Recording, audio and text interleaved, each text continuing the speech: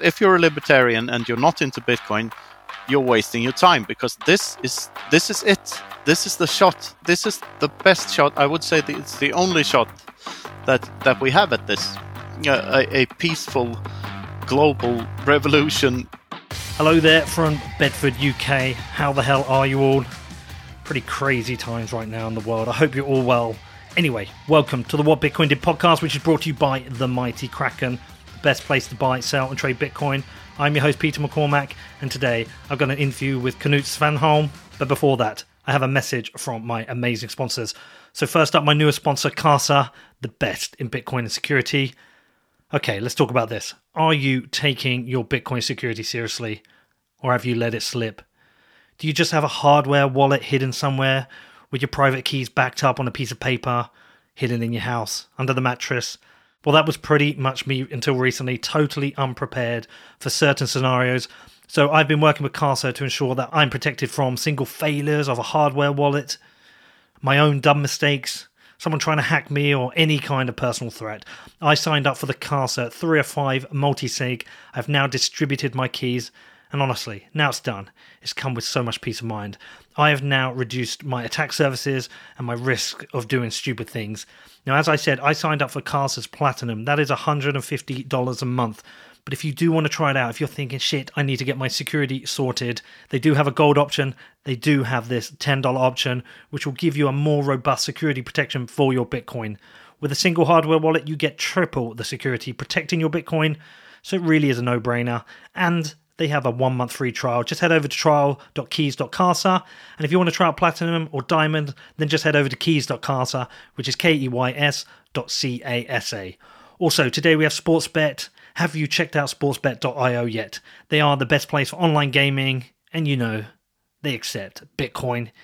And also, you enjoy the football being back? I am. I'm so glad it's back, and I can't wait for the Champions League matches and the Euros next year.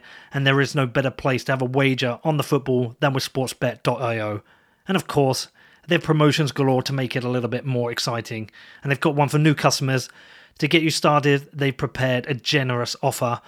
If you win 4 bets in a row across 4 separate matches during 1 week after your first deposit at sportsbet.io, they will give you 10 MBTC free bet on top of it. If you want to find out more, head over to sportsbet.io/promotions, and sportsbet.io is sportsbet.io. Okay, so onto the show today, and I have Knut Svanholm, the author of Bitcoin, Sovereignty Through Mathematics, and Bitcoin Independence Reimagined. Now, he is a staunch libertarian, and we've been talking about the show for quite some time. And as anyone who regularly listens to the show, they know this is something that I've been wrestling with since I discovered Bitcoin. Some people are like, why don't you just get it yet, Pete? And you know what? I don't just go full head on into things. I kind of have to investigate them. I have to try and rationalize it and understand these things myself. And I love all the ideals that the libertarians hold, and I definitely want people to have more freedoms. I fundamentally believe in free markets, and I fundamentally believe that free markets are more efficient, and I agree that nation states and governments are overreaching and way too powerful. However, I do struggle with, can it actually happen? And the reality of it when it does, and are humans by nature set to always build these structures?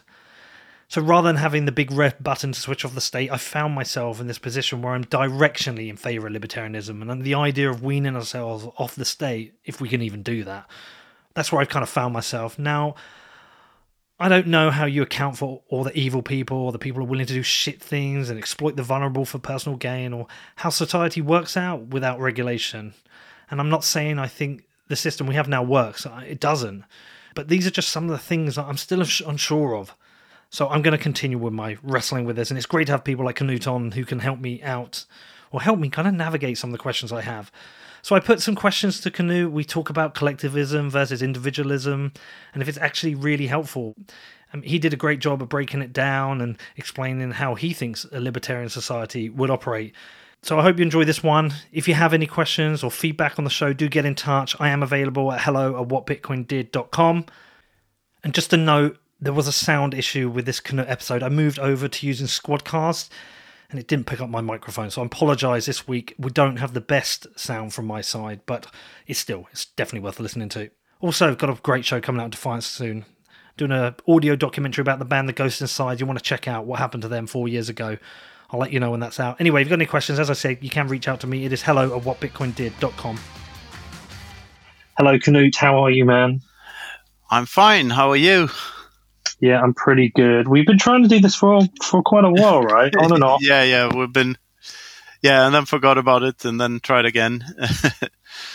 Yeah, and it's my fault. I haven't even read your book yet, and I feel terrible. But I wanted to read it before doing it.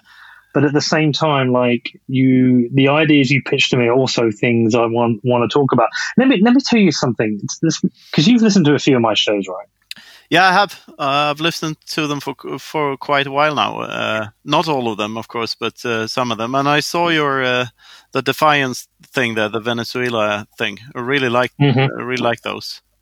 Thank you. Yeah. Well, I'm obviously on this ongoing journey where I'm learning in public, as I think it was Angela Walsh who said that. You know, I'm happy to put it out there, talk about the journey I'm going through, the things I've got, the things I don't get. But let me tell you where I am at the moment, because, again, this is really bore some people because I've talked about this before, but I didn't know anything about libertarianism before Bitcoin. It's something I'd heard of, but never taken a look at it. I was very much I had a Stockholm syndrome for politics, right? My belief was there's a state and you contribute to the state, you pay your tax, and you get to vote every 4 years. I never, ever thought of this alternative scenario where people talk about, which is liberty, where you have complete individualism, you have all interactions are voluntary, you don't have any stupid speech laws, and obviously, as an ideology or whatever you want to call it, it's very hard to argue against it, because you're offering people total freedom versus a secondary choice of having your freedom limited by the state. So I get it. I'm like, this makes total sense. But I've always struggled with the kind of, does it work in practice? And secondary, how do you even get there? I've been in this idea of directionally heading towards liberty rather than this kind of big red button that you can switch it off. And right now, I tell you where I am right now. So I'm studying. I'm at the very early stages. I bought a paper, the Maslow's Hierarchy of Needs. So I bought that paper, and I bought a number of books. And where I'm at now is I'm studying human behavior, because ultimately I am questioning whether liberty is actually possible in the form the libertarians want. Because I wonder if we are just evolved animals. Do we have this natural tendency to move towards collectivism? Do we have this natural tendency to organize ourselves into groups? Do we have this natural tendency, is the state ultimately something that will always exist? You're trying to fight against something that is within the nature of most humans. Does that make sense? Yeah, it's a perfect place to start here, I think, because I believe everything points to that the state is inevitable as things are now. And I think that you had a question there in the beginning about how do we, you don't believe in a big red button and all this, how do we get to a libertarian society? And the answer to that is obviously through Bitcoin, because while I've been like a moral libertarian for quite some time now, I didn't see a way to get there before Bitcoin. Not really. I thought that, you can think these things, and you can have this moral perspective, and you can be a state minimalist or whatever you may call it, but you will always have to do that through using the existing system and through the lens of whatever age and nation you're living in. And but when Bitcoin came along, and when you really start to grasp the impact that this might very well have on society as a whole in the future, then all of a sudden these libertarian ideas don't seem as impossible any longer. I mean, coercion will be harder to execute for criminal organizations and the states. if they're not the same thing, which some libertarians say they are, or even most. But I mean, it's more of a moral thing for me, really, than a political one. Like, how would you run a country if you got to, and minimalizing the state is a good start. But I think Bitcoin is more of a means to an end. It's a tool for liberating yourself, and you don't have to worry so much about the flock any longer. All right. Well, there's a lot to pick apart here, and we'll work our way through it. And I've done this before. I've done it with Eric Voorhees. I've done it with Michael Goldstein. Like, I've tried to pick apart the arguments to test it as much as possible, test it for myself. Yeah. Ultimately. So there's a whole bunch of things to pick through. Let me just ask you to begin with, do you, like, and you don't have to answer, but do you just consider yourself a libertarian, or do you consider yourself an anarcho-capitalist? And by the way, what is the actual difference? Yeah, it's a very good question. I don't know. I don't really like labels, because I think they get skewed over time. Like, being a liberal used to mean that you were sort of libertarian. Like classic, now they call it classic liberalism, and it's a whole different ballpark than what being liberal means now. Because all of a sudden, being liberal means that you are pro state stuff, and you're pro all sort of equal outcome instead of equal opportunity thoughts, and like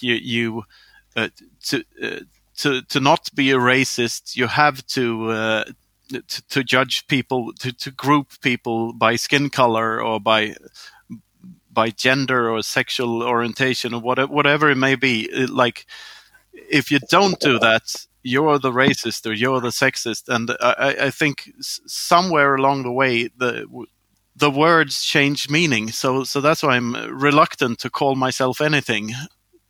Right now, a libertarian or an anarcho-capitalist might be a good word to describe my morals, if you will. Maybe not my political views, but rather morals. I think you named a couple of books there that you're reading, and I think you should put Human Action on that list if you haven't already read it. By Ludwig. Human Action. Yeah, by Ludwig von Mises. It's a tough one, because I listened to it on audio, and it's like 38 hours long or something. But if you can manage that, that is like the magnum opus of libertarianism, and why this is the correct moral perspective to have, and how trying to meddle with the powers of a free market always leads to a worse result than just having people do things their own way and cooperate voluntarily rather than by coercion. So this is where we come to that point where, like, I agree, theoretically I agree, right? Yep. It's funny also, I'm buying books quicker than I can get through them. It's really tough. I'm buying them at just a ridiculous pace because there's so much I want to read. Yeah.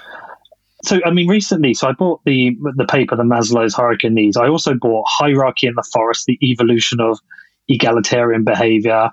I also bought a copy of Plato's The Republic, and also this Skinner book about behaviorism.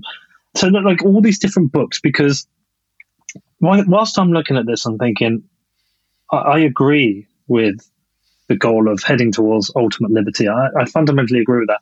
And I agree that collectivism and coercion ultimately leads to bad outcomes.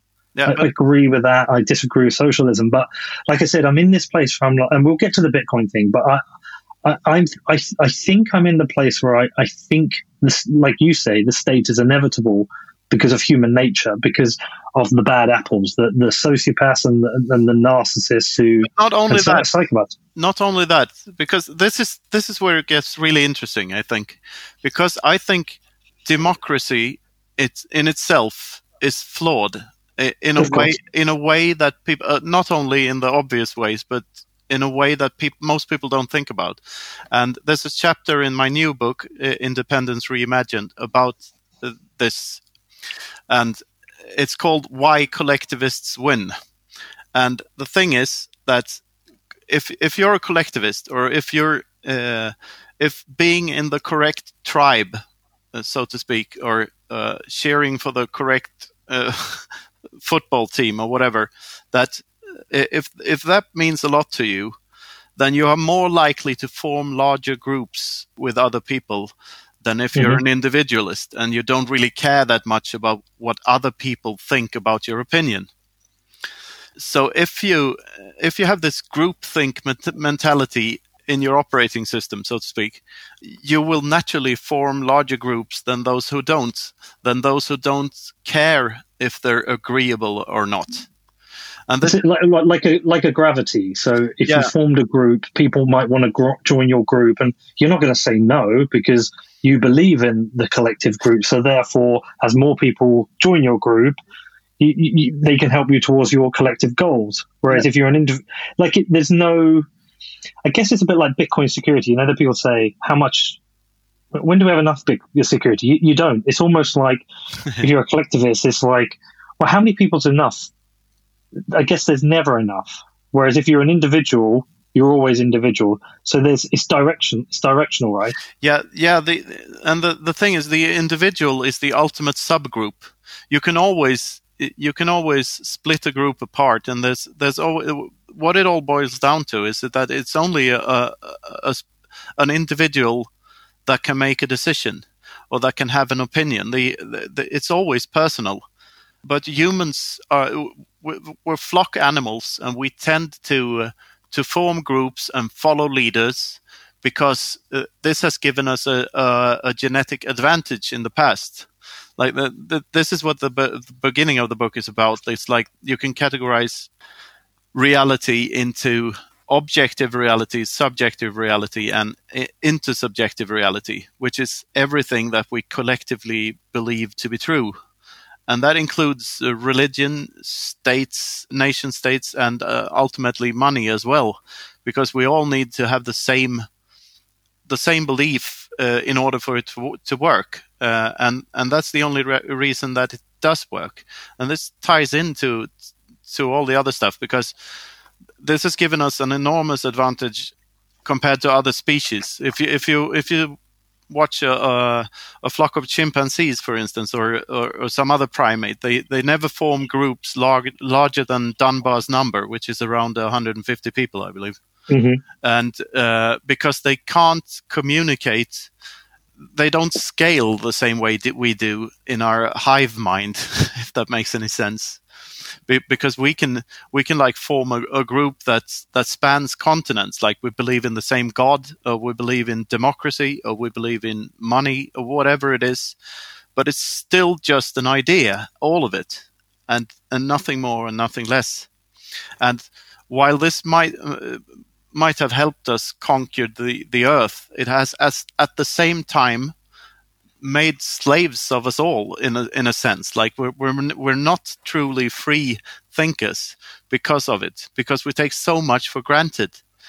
And I guess this ties in also to why I'm reluctant of saying that I'm a libertarian or an anarcho-capitalist, because I'm trying to get away from all the groupthink and like that's a group. yeah, yeah, and that's the thing. Why I think there's so much hostility between Bitcoiners, because we're trying to like communicate with other free thinkers and other individualists and other people that come from the same, or more or less the same, urge to not be told what to think. Yeah, but we'll come to that as well. I mean, I think some people actually they can't sometimes end up contradicting their own ideology, and some people are just arseholes, but we can come to that. I want to stay on that bit though, right? Okay, so because you will have studied this more than me. Okay, so you obviously know about Dunbar's number. Like groups of animals form together, and 150 is kind of like the maximum before it starts to kind of break down in certain ways. But not all animals, primates. Primates. Sorry, primates. But have you actually looked into any of the reasons why humans tend to form into groups and collect around like ideas of working together? I mean, my assumption being is that it was very different in if you go back hundreds of years where you'd have very little small communities or villages or, 10, 15, 100 people working together. And we're now at this weird place where we've got billions of people around the world trying to get everyone agree to live the same, which is dumb when you think about it. But do you understand? Have you looked into why humans are drawn into this kind of collectivism idea? Yeah, well, as I said, I think it's a genetic thing. We've had a genetic advantage. The group that could kill the other group and kill all the animals around survived, and the other group that got eaten by all the tigers didn't. If that makes any sense. Like it's like in our code. If you look back at civilizations when they start to expand, it's the invention of ceremonial burial is almost always close to that point where they start growing. Start expanding their empires, and this is because it's not before you can fool an 18-year-old that going out with his weapon here and killing your neighbor is a good idea. You can't really do that before you invent the thought of an afterlife and like 17 virgins in heaven or whatever. Like, well, okay, yeah, but I've heard that with the terrorists, but. Let's go back a step. So what? So prior to. So what did they used to do with the bodies? Just like let them lay there and rot. There was no burial. I don't know. I guess they buried them, but they didn't have the ritual around it. Right. Okay. Yeah. Okay. But I don't know, and. I'm not an anthropologist, that's for sure. so we're celebrating bravery. We become a hero. Yeah, and we're being like leaders could use that in order to gain power, and like all hierarchical monkeys, like the alpha male of the flock gets the most action, right? the most female action, he attracts the most beautiful females in the flock and gets to bang most of them. So because he's the one on top, and this is it's an evolutionary thing, as I said. Like those traits live on because they survive, and it's as simple as that. And it might be harsh and depressing to think about, but. I really actually, it's a really important point with regards to what's happening with all the unrest right now. I think it was Jordan Peterson I was listening to when he was talking about one of the problems in society is when you lose too many of the men, if you have an imbalance between men and women, because a man doesn't typically want to settle down. Yeah. And so if there's an imbalance, therefore he will kind of like spread his wings and and therefore that doesn't lead to like tighter family units. That actually leads to a more broken society. Yeah, I think we're not allowed to talk about this, I don't think, but we are. Brett Weinstein was on about that on Joe. Oh, was it Brett? The other week. That's where I heard it. Brett Weinstein on Rogan. That was it. Yeah, and that was a brilliant interview until the solution that Brett had. Because Brett, I've got questions. Because Brett is not a Bitcoiner, so he doesn't see the underlying problem here. I mean, nowhere. He wants to replace politics with. He wants to replace bad politics with more politics. Yeah, exactly. And I believe that just won't work. Like changing constitutions and stuff. I mean, like I guess the Constitution of America was a step in the right direction, and it was the best there was for its time. However, that doesn't matter anymore, and it has no significance any longer. And what you get instead is this guy with a tucked-in pink shirt and an AR-15 rifle scaring away the mobsters outside his door, outside his castle, which is huge, and like there's all sorts of things going on that are quite depressing, to be honest. But I think most people miss the root cause of the problem, which is the money, obviously. Well, so listen, look, we've got Bitcoin, right? So we understand that. You see that as a solution to this problem. But let me ask you, so I'm a big fan of Tom Woods. I have probably made my way through about 500 of his episodes now. Tom But I wouldn't call... Yeah, Tom Woods. He's a libertarian. He's got this show. He had VJ Voyapati on recently talking about Bitcoin. But I wouldn't call Tom a Bitcoiner. Like, he has it covered on the show, but I wouldn't call him a Bitcoiner.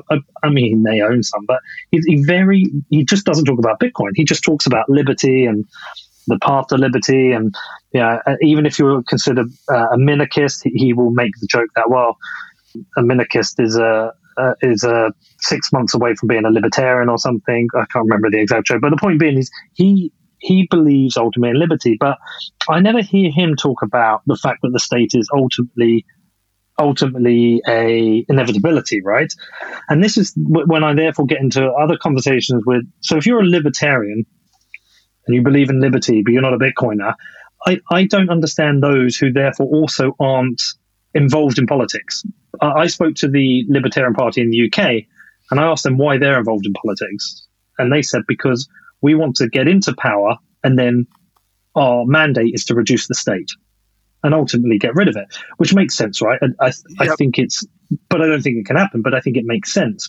But for libertarians who aren't in Bitcoin, who also don't engage in the political process, I kind of feel like they have a personal belief about a situation that can never happen, like a society structure that is impossible to happen. Yeah. So I'm like, well, kind of, what is the point in that? Is that I mean, I get it. It's because it's like the principles you want to live by.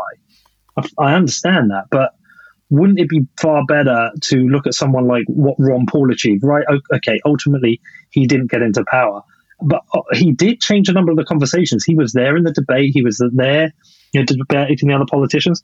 And let's be honest, it'd be very difficult for anyone to say he wasn't the most rational person presenting the most rational arguments in those discussions.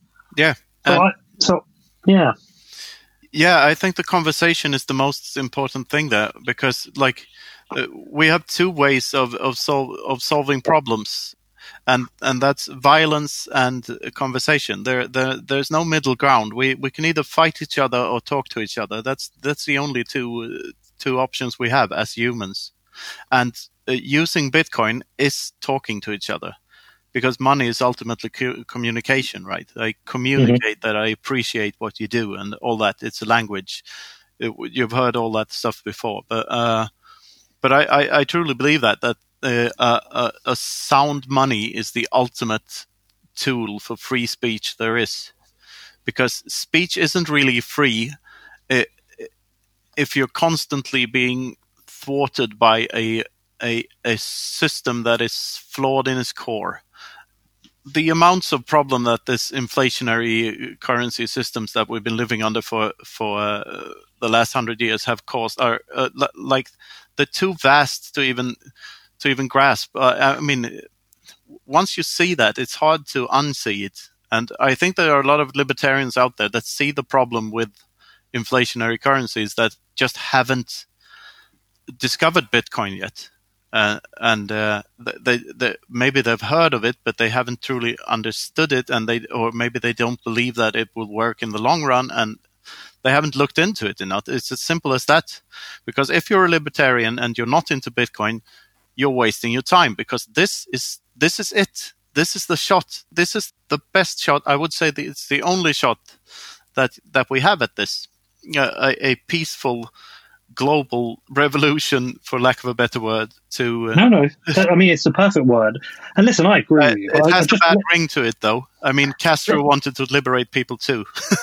Well, yes, of course. And there's been a lot of but it comes back to that point that I think it was my friend Tom was talking to me about China. He said China goes in these cycles. They have a revolution. The revolutionaries become in power, and the process starts again. Because absolute power corrupts, absolute power corrupts, absolutely. That came the same cycle. But I do want to. Can I touch one other area with you as well? I just want to touch on socialism and the left. And I was definitely a socialist as a kid, right? As a kid growing up, I was like, well, sure, like there shouldn't be poor people, and we should all help each other, and we should have the NHS, and like I was without any doubt, I was a socialist. And we're talking like in my teens. It was only when I went into the workplace and grew up and my political views changed, and I've pretty much only ever voted. One time I didn't vote Conservative. I just followed my paper. But every other time I voted Conservative, apart from the last election. That's quite a funny story, actually, because I drew a picture of a duck, and my son went into his school had an election, and he said he didn't want to vote, so he drew a picture of an octopus. So we've got a family trend here. But anyway, so during the last election, the UK election, I didn't vote, but I got into a number of debates on Facebook. And I've got a lot of socialist friends, and I started talking about ideas I probably wouldn't have the confidence to talk about on Twitter, because I'm surrounded by so many smart and intellectual people. And that's not to say I don't on Facebook, but Facebook's an easier environment to test some of your own thoughts and ideas. And I wasn't going to vote, but I definitely was more fearful of the Labour Party getting to power, because they had a lot of just like really stupid socialist ideas. And Corbyn is an actual socialist, not just one of these social democrats, an actual socialist. He believes in the state owning the means of production. So I would put things out onto Facebook. And I remember one particular day, I was testing the idea amongst my friends of collectivism being evil, individualism being about liberty. If you believe in collectivism, you believe in coercion, and you're evil, blah, blah, blah. And just put it out there as a test. But kind of explaining it rationally. In probably in very similar ways to that maybe you might explain it. So I had 2 people phone me because I thought I'd gone mad. One of them said, look, it's really upsetting me, the things you're putting out there. It's really getting to me. Because we had a bit of a discussion on Facebook. She was like, you know, what about you know, maternity pay and pregnant mothers? Yeah. What do you? And I'm like, well, if you choose to have a baby, you should pay the cost. If you can't afford it, save up. Why should I have to pay for it? And we went through the same on education, and we went through the same on a bunch of topics. So she phoned me up, and we had this really interesting. I remember I was driving, and she's like, "I can't believe what's happened to you over the last couple of years. You don't care about anyone anymore. You know, you've become really selfish, blah blah blah." And I was like, "No, I haven't. No, Actually, you know what I'm going to say, right? I care about free choice." Yeah. And anyway, by the end of the conversation, she was like, she said to me, yeah, it's really weird. Everything you're saying makes sense. I just can't vote for Conservative, so I'm going to vote for Labour. Yeah. It was a really interesting conversation. This is what I'm talking about, why collectivists win. Because they're more concerned with the success of their tribe than what their tribe actually believes in. And the thing is with, like, if you have a more or less social democratic system, like you have a public sector and you have a private sector. And in the public sector, everything is slower and more bureaucratic, and you get less bang for the buck, basically. But when you're in a Keynesian economy, like we are now, the private sector is also distorted, because instead of making sound long-term investments, they are forced to spend to lend money and to take up big mortgages and like to spend rather than to on frivolous things rather than to make sound investments. They make short-term investments, so they all seem like Uncle Scrooges and greedy money grabbers, and it's easy to villainize the corporations and everything, and it's easy to villainize capitalists in a society that functions the way it does today, because of the Cantillon effect and everything, and that the larger your company is, the more influence it has on everything else, and it calls the shots, and it has the money to buy the lobbyists, to bribe the politicians, and it's all rotten to the core. So I can understand why people can choose to see like either the private or the public sector as the villain in this, and then they choose to be like social democratic or conservative, basically, and they don't see the underlying problem that goes even further than that, because the reason that the greediest and the most ruthless businessmen win is because they're allowed to, or even pushed to, make these short-term, unsound. There's so much malinvestment, and so much resources are wasted on. Like the fact that there is an attention economy is a testament to this. Like they grab your attention for a couple of seconds, and that there's money in that.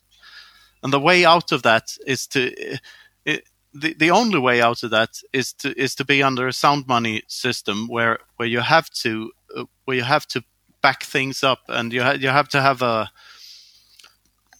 to have wealth in order to invest, and you have to save up and make long-term investments instead of this Keynesian bullshit of like spending all the time. Next up, I talked to Knut more about collectivism versus individualism and libertarian ideas, but before that, I have a message from my amazing sponsors. So let's talk about Kraken and why they are the best place to buy Bitcoin. Firstly, their world-class security makes them the most trusted cryptocurrency exchange on the market. No hacker is going to get your Bitcoin. And with their 24/7, 365 customer support, they can help you with any issues you have, whoever you are and wherever you are. They have the most comprehensive suite of tools for buying Bitcoin. At Kraken.com, it could not be easier to sign up and start trading. They also have a beautiful mobile-first app so you can buy Bitcoin on the go. And with margin trading, futures, and their OTC desk, Kraken has every option covered for you. There is no better place to trade Bitcoin. Find out more at Kraken.com or download the app. It's available for the iPhone and Android. Just search for Kraken Pro, which is KrakenPro. Next up, we also have BlockFi, the future of Bitcoin and financial services. Now, with BlockFi, you can open up an interest account and earn money on your Bitcoin. I've been a customer. It's coming up for a year soon. I'm really happy with the interest I receive every month from BlockFi. Also, using your Bitcoin as collateral, you can take out a USD loan. And right now, they have a special offer for new customers. You can get a double interest bonus if you fund your BlockFi account by July the 18th. That means for the month of August, you'll be earning twice as much as normal. All you have to do is enter the promo code 2X when signing up. Just enter the number 2 followed by an X. That's promo code 2X. And if you're interested in checking out BlockFi, I recommend you do your own research. Then head over to blockfi.com, which is BLOCKFI.com. All right, one more thing before Bitcoin. Have you heard of a book called Two Like the Lightning by Ada Palmer? Nope. So I've only just started it, and I'm working my way through the audio book yet, and I haven't got to what I wanted to get out of it yet. But the reason I bring it up is I put out like a question on Twitter once. So I was like, is it possible to have a society which is structured so you can have both collectivists and individualists side by side? So, for example, if you wanted to be part of a group and a state, but alongside that, an individual could operate and live completely separate from society. So, for example, you don't have access to voting. You can only buy services privately. You have to pay to use the roads. You have to pay to use every single thing which is a government service, but you get to opt out of the state. Now, ultimately, I think it's a flawed idea, because what will end up happening is all the wealthy people will opt out, and all those who can't afford won't. So probably the idea is fundamentally flawed, but I still kind of wondered if that is possible side by side. Is that something you've ever looked into? Yeah. Yes and no is the answer to that question. Because because I believe that all democracies will ultimately lead to more and more interventionism and a bigger and bigger state. Okay. You have to have a revolution in order to decrease the size of the state and to actually lower taxes long term, and to have a society that's more focused on liberty. Yeah, there's just no way around that in the long term. So in that case, no. But on the other hand, I think that Bitcoin is this society that you're talking about. It provides us with a tool to do exactly that. Especially since it's got number go up technology, which will make us, just as you say, only the wealthy will be able to float above the other system. And if Bitcoin continues to do the things it does already, that is where we're headed, and we will afford to do this. All Bitcoiners will at some point in the future. So that's my view on that. But the thing is, I don't know if this a society like that might happen with Bitcoin, if it will be very violent or not, because I think the transition, I'm unsure if the transition from the legacy system to a more sound money oriented system in this new nation without borders we're building, if that transition is a violent one or a peaceful one. I certainly hope it's a peaceful one, but like people with guns and like people will inevitably think that they have missed the train. They do already, and they don't see that this train is. You can't miss this train because it keeps on going. This train, and you can just hop on whenever, even when all the money in the world is in Bitcoin, we can still be more productive, and then Bitcoin will be worth more even then. So like there is no last station to hop on to the train of Bitcoin. And people look. They talk about fucking lucky Bitcoin I got in 2010. That's why you care about it. Blah blah blah. Look, I've heard that, but fair enough. Maybe they got lucky. They heard about something, whatever. It never really bothers me. There's less of an excuse these days because everyone's heard of Bitcoin, right? Everyone's heard of it. They've had the choice to look into it, and maybe they have or they haven't. Let me ask you. Let me ask you another thing. Well, let me actually just make a point. You said, I'm not sure if it will be a bloody revolution. I think it will be a peaceful and bloody revolution at the same time. Yeah. Because I believe those who see it will want to transition peacefully. I mean, I want a peaceful transition. You want, of course. I believe in that. But I don't believe those who, there's a lot to get your head around here. Okay, with Bitcoin. It's a complete reconsideration of everything you know. Even going to so our pubs have just reopened here. Well, they're open on Saturday, right? Yeah. And I'm going to meet up with all my friends. We haven't seen each other for ages. 6 of us are going to get together, and I'm the weirdo, right? I'm the Bitcoin weirdo.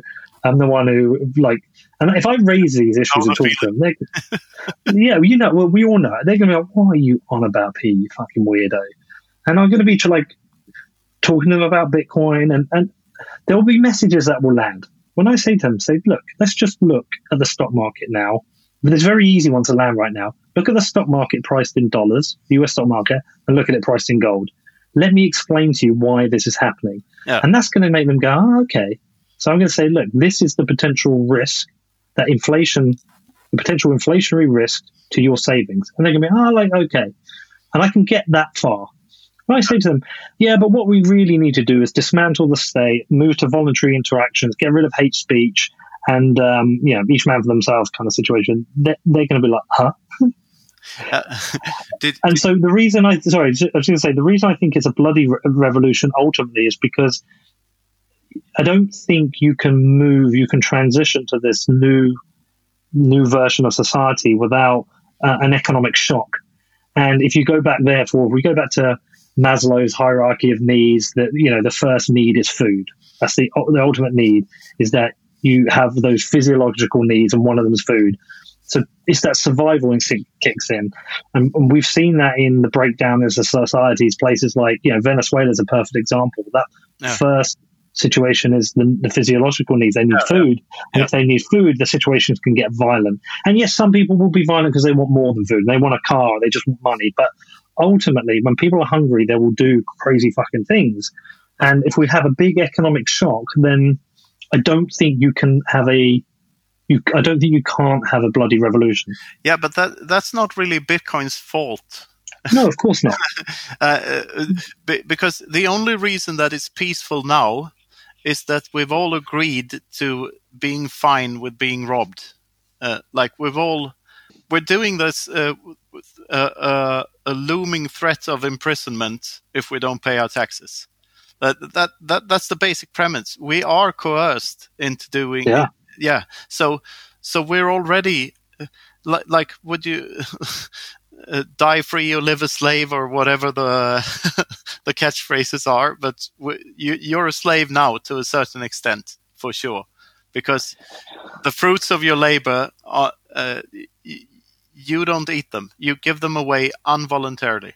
And I think most of us, especially Bitcoiners, there's all sorts of altruistic Bitcoiners that are perfectly fine with helping the poor and making the world a better place. I mean, just because you don't believe that the state should do it doesn't mean that you think that it shouldn't be done.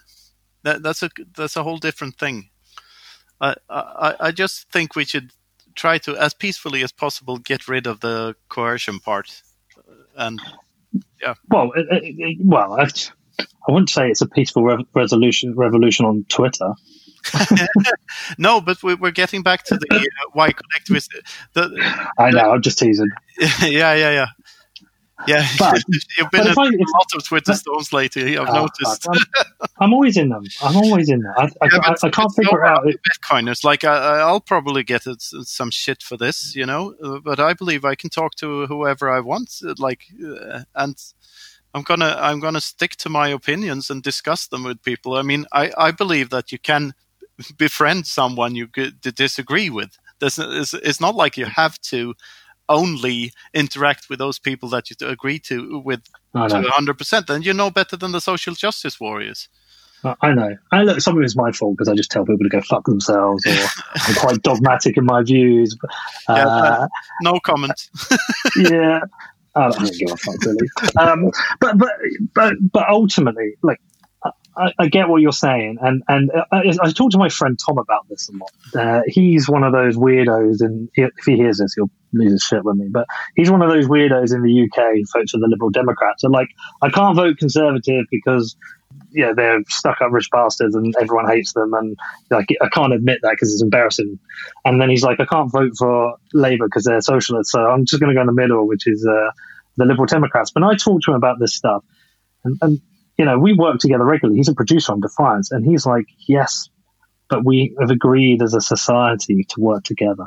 We've agreed to come together and work as a society, and we need to help the most unfortunate. And if we don't help the most unfortunate, we've actually undone this civilized society that we've built, And No. I think there are certain things. I wouldn't agree. I would argue that there are certain things that have come good out of collectivism that I don't think you get under individualism. For example, I don't know if without collectivism, I don't know if you have wheelchair ramps in every public building or every building in the country, right? Now, for somebody who's in a wheelchair, that's amazing for them. They know they can go anywhere in the UK and their wheelchair is not an impediment to them getting in the building and getting around the building. And that is a law. If you don't have that as a collective rule, that's not going to happen. Not everyone's going to do that. Yeah, but what do you mean by building then? Is that a structure, a shop? Yeah, but is that a so-called public building? Or just saying, any business, swimming pool, cinema, even private. And look, I know what defence you're going to put to me. What I'm saying is, for that individual in the wheelchair, it's good for them. Yeah, but okay, let me answer that with an analogy. Like, if you're in a brick and mortar store, whatever, you're trying to buy something that they don't have. What is the most common response you get from the employee at the store? It's like, no, we have go online. Go online or try this other store across the street or whatever. What about the cinema? We don't play that movie. Go to this theater over here; they have it. And what I'm saying is, I understand what you're saying. No. Let me get to the point, because this is important. Businesses do that because they have to, because their end goal is the satisfaction of the customer. So every entrepreneur is a slave to his customers' wants and needs. Mm-hmm.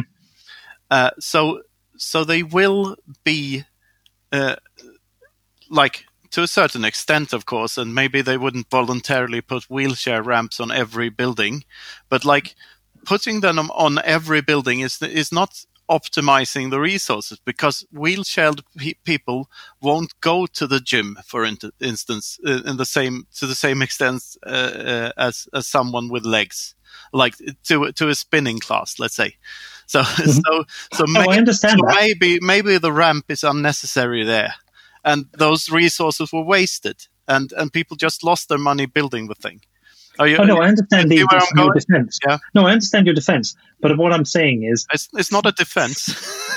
Well, it's the argument against it. What I'm saying is, for the individual in a wheelchair, it is great for them, for anybody for the population of people in wheelchairs, for them in the UK to know they can go to any building, which is a business or a public, and know they have that, for them, that is a good thing, right? Yeah, but you can easily, like, if you're a customer and you see a store, if you're in another country and you see a store that does not have a ramp for handicapped people, you can choose not to interact with them and to buy stuff there.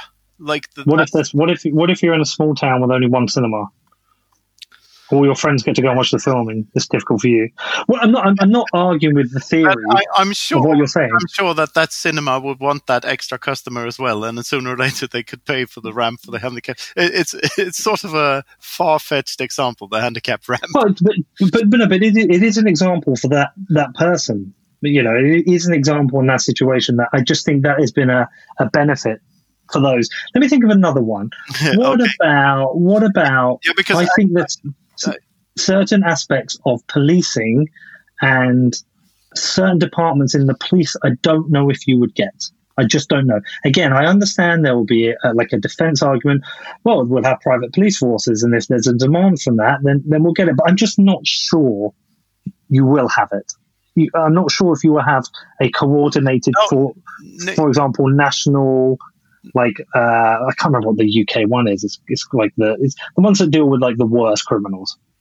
Yeah. But neither am I. I'm not sure either. I'm not sure of the outcome, and I'm not sure. And this is, I think this is in the preface to my book, or the foreword or whatever. Like if we can't really know what would have happened if we would have chosen the other alternative at any point in time in history. Mm-hmm. So we're all chained to the unforgiving arrow time, right? And so I don't know if we would have a better system if we didn't have a public sector. I'm not saying that. I'm just saying that from a moral perspective, the individual is the ultimate minority, and that's the individual's rights is the most important thing, because that's where every group is formed of individuals, and like that's what you should focus your attention on, the rights of the individual, and not the entitlements of the individual, because I don't believe you're entitled to anything, but the rights to pursue your own goals and stuff like that, and which you're born with these rights, and the government's narrative is like they give you a right to do this and they give you a right to do that, but a government can never give anything. They can just take stuff away. I mean, of course, they can give out stolen money and give stuff back. So in a sense they can, but when it comes to rights, like I find the word free trade agreement is an oxymoron, and like I used to be pro the EU, but I'm slowly but surely becoming an anti-EU person. What? Hold on. Why we hold on? Let me guess. You were pro the EU because it broke down borders. Yeah, exactly. But then I hadn't figured out that borders were just there in the first place because someone put them there. And that's the thing. Free trade agreement is an oxymoron in my from my perspective, because like the thing when the UK, when Brexit happened, you have a lot of problems with that now, because you can't interact the way you did with the rest of Europe. But that's not really neither the UK's that's the fault of the existence of the nation of the nation states. I mean, they are the ones that put the borders there in the first place, and that they told you that you couldn't cross this border and interact with those people over there. So like it all boils down to it's all one of our forefathers being really fucking mean to another one of our forefathers and taking their stuff. Yeah. So are you is your location private, or can you tell me where you are? Yeah, I'm in Western Sweden. Is that? That's fine. Okay, so let's say. Okay, let's try some OPSEC for once. No. Let's just say that Sweden adopts Bitcoin, right? And the state ends up breaking down, and you end up becoming a Bitcoin-based society. Here's a whole different rabbit hole, because I don't think the state can adopt Bitcoin. That's a different. No. I mean, sorry. It's the state breaks down after the people adopt Bitcoin, right? So right. you end up, the state's gone. You're in this hyper Bitcoinization, kind of free society in Sweden. What happens when those Danish fuckers start coming running over the bridge with their axes and shit, and they're like, right, now's our chance. We can get Sweden. What happens then? You've disbanded your police. You've disbanded your military. First of all, the Danes will adopt Bitcoin way before we will, because we're I don't think so. more collectivist than they are. I don't know, man. Your response to the coronavirus. Yeah, I need to ask you about that anyway. I'm very happy with how the state responded to that, and I usually detest the Social Democrats here, but I actually do believe that the way they did it, I don't really mind the high death rates, because I think an enforced police state is worse. And this is the thing I wanted to talk to you about, because you wrote a tweet saying like a 30-day lockdown globally, that would be the best solution to this. That's Brett Weinstein's fault again. Yeah, it is, right? I bet you tweeted it while watching that. Well, no, actually, in fairness, if you see, because I actually retweeted an old tweet of mine, I said this right at the very start. All right. I said at the very start, because it says, I still think this is a good idea. Yeah. So let me frame it. Let me just frame it for you. Okay. It's not respond. Yeah. And I really did wrestle with this, because I knew when I was thinking this, it's like, but Pete, you'll become a libertarian. You'll understand about liberty, and then if this is a forced lockdown, then this is encouragement. And look, I get that, and I totally get that. But at the same time, I was about to do an interview with Scott Horton, and I read some articles on the Libertarian Institute about the big red button being dangerous. And then these like in the pursuit of liberty, there's these certain scenarios. I think Nassim Taleb talked about them recently, tail issues or whatever he calls them. But like pandemics, defense, there are certain things that perhaps even in a libertarian society want. So I wrestled with it. But the ultimate framing for me is, if you're going to do a lockdown, do it properly. And there's loads of arguments against it and why it could and couldn't work. But if you're going to do it, just do it properly and kill it. Kill the virus dead. Yeah, and from a medical perspective, you're right. You're probably very right, and that would have killed the virus. But this is the scary part, because a prerequisite for doing that is totalitarianism, and all your freedoms taken away. If all your freedoms can be taken away in a manner like that, that's not a society I ever want to set my foot in. Well, we're already in it. Yeah, but they couldn't. Over here, they couldn't. They were too cowardly over here, whatever, too slow, or whatever you may call it. But they couldn't really enforce it. And I think in Sweden, the police force is just not strong enough or big enough for them to enforce a thing like that. And there's almost no military. So even if they would have tried, people would have, we're a very obedient bunch over here. Most Swedes are very obedient. And so we do whatever they tell us to do. And yeah, I realize now that I'm talking from a perspective of a country that has one of the highest death rates from this ever. But the thing is, but you got your freedom. Yeah, in a sense there. But the thing is, the part that scares me is that people seem to think that the result is more important than the morals that. The ends ratify the means part of this, because I think the ends never ratify the means in that sense. Make any sense? Because no, totally. I get that. I totally get that. So let me ask you a different scenario. Yeah. So I released a show today on my Defiance podcast called How to End Humanity.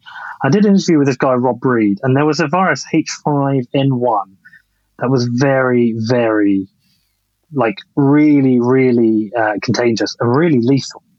No, it was really lethal, but hardly contagious. Yeah. And in a lab, they fucked around with it so it could be really contagious. They didn't want to test these things right. So imagine, I think we can agree that coronavirus is highly contagious. It's spread around the globe. at a rate that none of us kind of expected. And we've got 10 million infected, but probably it could be 100 million. We don't really know, right?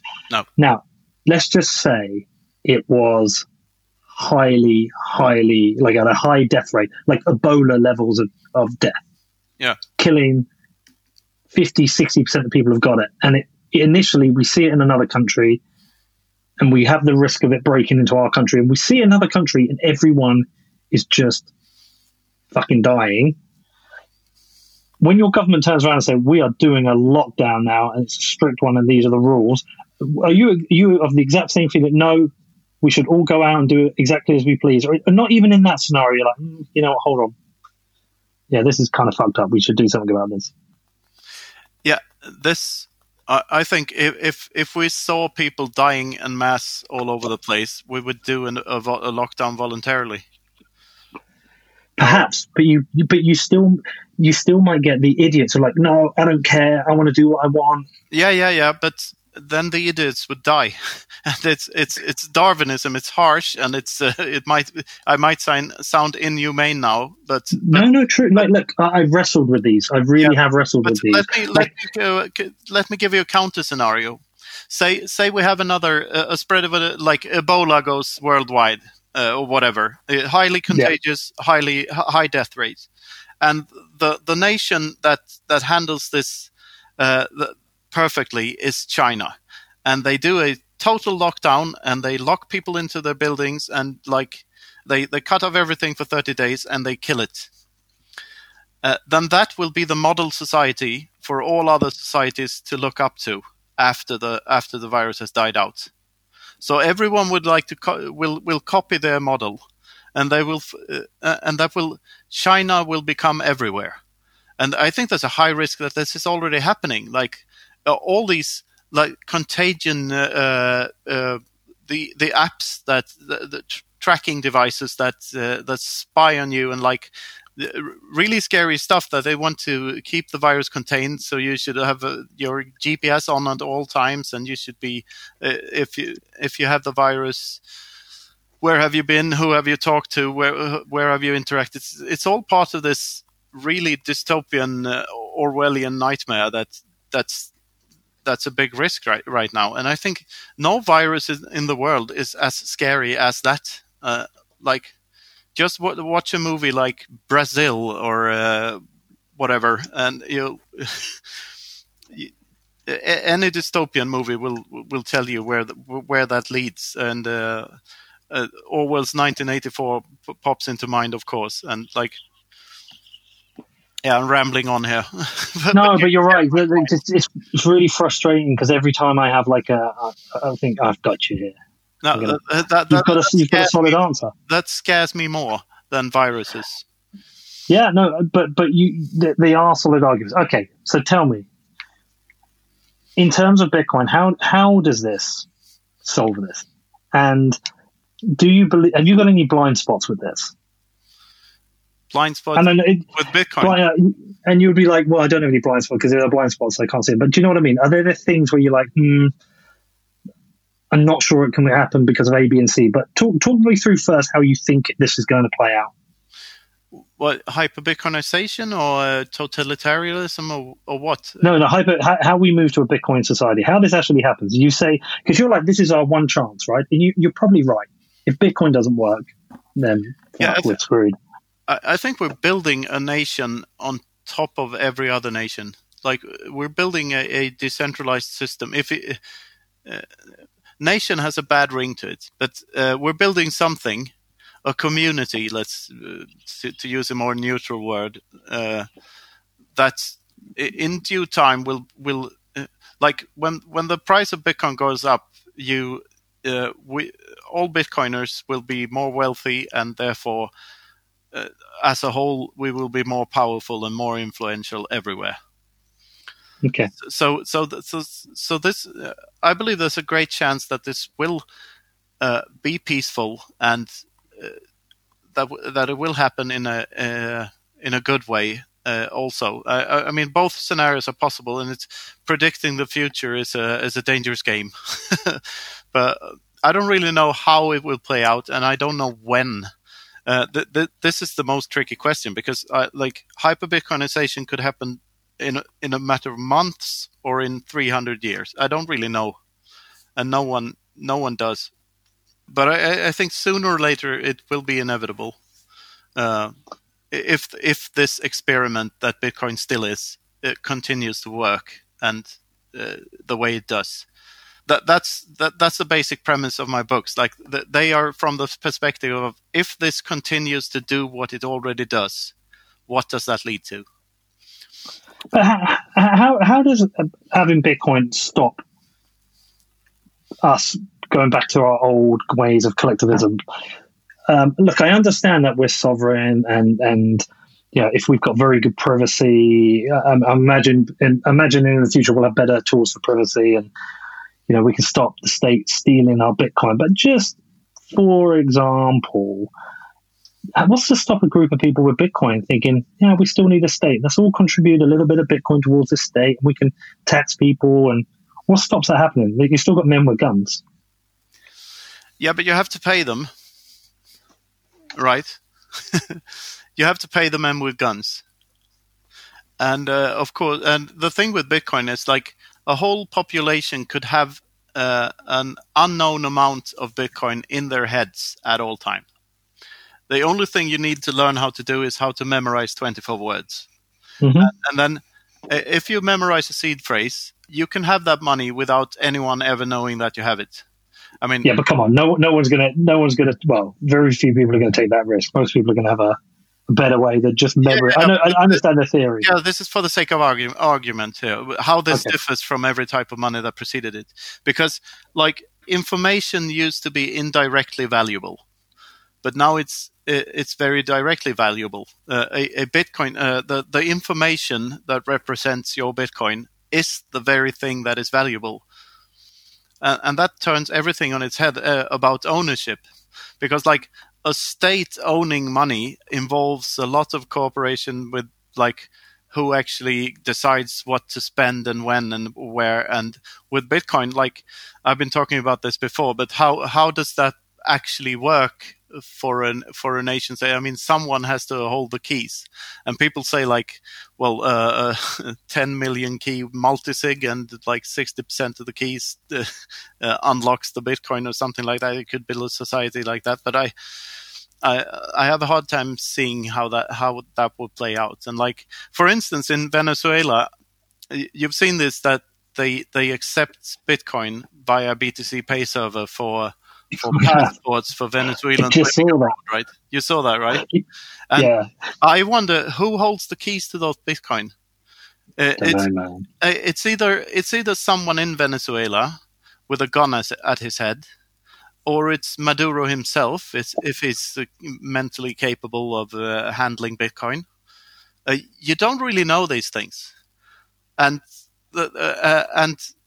I mean, it's so much harder for anyone to confiscate Bitcoins than it is to confiscate, for, let's say, gold. Like for instance, in the UK now, you have all the Venezuelan gold, or some of the Venezuelan gold is in your vaults. And I just read a headline that the British Central Bank are refusing to give it back to Maduro because they don't see Maduro as the legit president of Venezuela. No, they think it's Guaido. Yeah. So they actually own the gold, right? Mm-hmm. The person who made that decision, in reality, he's the one who owns the gold. But with Bitcoin, it's a whole different ballpark, because the one who holds the keys is the owner of the Bitcoin, regardless of guns. And if you shoot that person, the Bitcoin will disappear. So, and that's not the case with gold.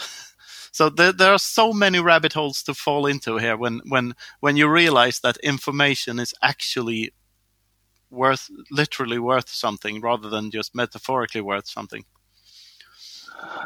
Man, you put up a good argument in defense for everything, dude. Thank you. I do my best. All right. Well, listen. Look, you should tell people about the your. Did you write 2 books? Yeah. I wrote Sovereignty Through Mathematics, Okay. And I've been doing this all by myself. It's just a hobby of mine. And Just a hobby. Yeah. I've always been a creative person. I have a bit of ADD, so I started writing a book. Actually, I first started writing articles. I compiled them into a book, but then I got my name associated to a bunch of articles that I read. They were sort of bad. So I said, why don't I write a proper book about Bitcoin? And so I did, and I stopped when I got bored with it. I had a New Year's resolution that I would write a page a day for a whole year. And I wrote, and I kept that promise for 100 days, and then I got bored with it. And the book is finished now. It's a 100-page book. Here it is. So I went to Riga with 50 of those. You got one. I did. I gave it away to a bunch of people there. Traded one with Jimmy Song for the little Bitcoin book and all that, and mingled around with people. So good to see people in meet space. And that was like my introduction as a Bitcoin author to the world. And after that, they've been catching on, and I'm just enjoying the ride. So I wrote another book during my vacation in Spain this Christmas. And the first book is called Sovereignty Through Mathematics, and the second one is Bitcoin Independence Reimagined. Man, I will make time to read them, I promise you. They're on Audible. If that's well, or listen, it's just this big pile of books. I promise you, I will get through it. Well, listen, look, I will add links to this in the show notes. I'll tell everyone to buy your books and support what you're doing. Thank you. I really appreciate you coming on. It's like these are really interesting subjects for me to talk about. I'm working my way through it, like in my head. I'm trying every time to break them so I can like reinforce my own thinking. Because I think it's a journey, right? Nobody wakes up a Bitcoin maximalist, and nobody wakes up a libertarian. Well, I guess you're born one, but nobody really does. You kind of go on a journey of discovering, and in doing that, it's hard, but it's really good having the support of other people and trying to earn these kind of complex societal and political and economic ideas. So I always appreciate someone like you coming on and letting me throw questions at you. I think it was fantastic. So Knut, thank you. Thank you, Peter. Yeah, and before we close out, just once again, like human action is a good place to start if you want to know a bit about the history of libertarian thought process and everything. And like this is not, like I said, I'm not sure that I'm right, not at all, from an outcome perspective, but it's about basic morals. It's about morality. Yeah. Should or should you not force people into behaviors, into different behaviors? That's the basic premise. No, I agree. I've got the Amazon page open now. Here it is. I think I might go for the Audible book, though, as you said, and find a time when I've got 30 hours, probably when I'm out running or on my bike. But no, I will give it a go. And if I've got any questions, I'll come back to you. Appreciate your time, man. And hopefully we'll see each other at some event soon when the planes are flying. Yeah, I'm thinking of taking the ferry to Riga this year. Nice. You can social distance, yeah. Yeah, I'm just fingers crossed it all happens, dude. Really do. Yeah. All right, man. Well, listen, Liverpool are about to play Man City. I'm going to go and watch us get our guard of honor. I appreciate your time, dude. And look, you take care, and we'll see you soon. Yeah, stay safe and take care. See you on Twitter. Okay, what do you think of that one? Do you enjoy having Knut on the show? Do you enjoy these dives into libertarianism and challenging some of the ideas? I mean, I found it really helpful. And as I said over and over, I really like the ideals of libertarianism. You can't really argue against more freedom and less state intervention. But the part I find hard is how a society like this would operate. What are the consequences? What are the implications? Anyway, this is a rabbit hole I will definitely continue to go down. And Knut gave me a pretty good reading list that I will get on with.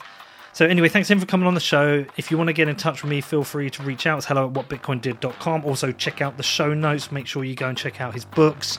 And any questions, as ever, you can reach out to me. It is hello@whatbitcoindid.com.